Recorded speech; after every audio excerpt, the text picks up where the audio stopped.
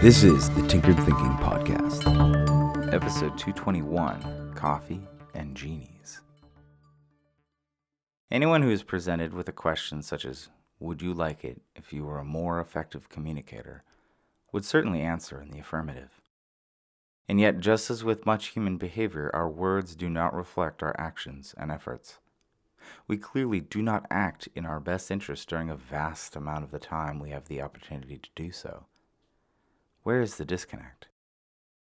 One way of looking at this may be that such people who claim to desire progress forward don't realize that they are currently moving backwards, and that all previous attempts to make progress have been a step forward while failing to realize that such a step was made while moving backwards at a much faster rate. Visually, this is like taking a step north while on a train that is speeding south and not realizing one is on such a train.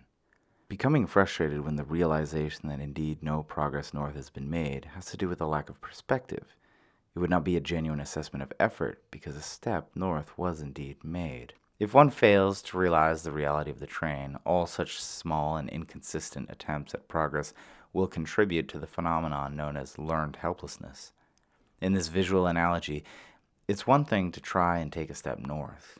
It's quite another to see the train by zooming out, figure out how to slow it down, then turn it around and get it going again in the right direction. There is a vast difference between wanting to change and figuring out how to change. The decision is clearly not at all like the decision to, say, pick up a cup of coffee and take a sip. We think such an act, and our arm and hand act accordingly with the quickest and most elusive of mental twitches. But to become a better communicator, the decision is not succeeded by some quick mental twitch that makes it so. It's curious to wonder if the mythology of the genie was created out of the confusion this disconnect creates. The brain figures out at a very early age that it can achieve a high degree of control over its immediate surroundings by using the hands to move things and the feet to carry the body around, and these changes are nearly instantaneous. Want coffee? The mug is at your lips before we even realize we were thinking about wanting coffee. The mental distance of such an action and the actual time between such decisions and their successful execution are infinitesimally minuscule. Whereas the mental distance and actual time between the decision to, say, become wealthy or become a better communicator and the successful execution of such a decision is truly gargantuan.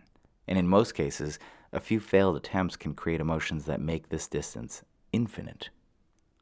The quantum leap from understanding reality on the first task, taking a sip of coffee, to understanding reality on the second task, building wealth or becoming a better communicator, is so perplexing and taxing that it might have given rise to an imaginary form of reality where there is no gargantuan distance between such decisions and tasks, that we can just wish for them. Such an imaginary form of reality where the decision to pick up a cup of coffee and its execution is equivalent in terms of the time and effort to the decision to become wealthy or become a better communicator. We are all acquainted with this reality because we can imagine alternative versions of our past and present, and we can project desirable versions of the future in our mind's eye. This is how we achieve progress, by imagining something better and working towards it. But we can become more focused on this succulent vision than reality itself, which in turn may undermine our efforts to achieve this vision since we spend so much time away from reality. It's perhaps even more interesting considering Julian Jaynes' theory of the bicameral mind, which wonders if the origin of God and gods is that people assumed the voice they heard in their head was such a god, and they, as mere mortals, existed to listen. Oh, the irony.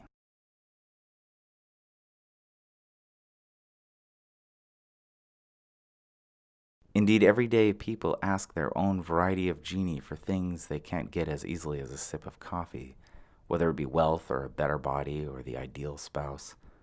Case in point, no one with functioning arms and a mouth and a cup of coffee prays for a sip of coffee. They just take the damn sip of coffee. But wealth, health, and happiness? The distance between wishing for these things and achieving these things can seem supernaturally vast, hence the deployment of supernatural tactics. And yet few would disagree that a better, more accurate interpretation of reality can lead to better informed actions that one may take, which in turn raises the probability of achieving one's goals. More thinking, and particularly more doing, is usually what is needed, not daydreaming. Actionable thoughts that can manipulate our physical reality, the time and resources to clearly think through new strategies is often very difficult to come by. Never mind the time and resources to implement all these new thoughts. But such is part of the difficulty that creates that vast distance between taking a sip of coffee and inventing the concept of a genie. This is the Tinkered Thinking Podcast. Thank you so much for listening. If you find the Tinkered Thinking Podcast valuable, there are many ways you can support it. You can review it on iTunes. You can share it on social media with your friends. You can blog about it or discuss it on your own podcast. Or you can support it directly. And you can do this on the support page at tinkeredthinking.com. Both one-time support and monthly subscription support options are available.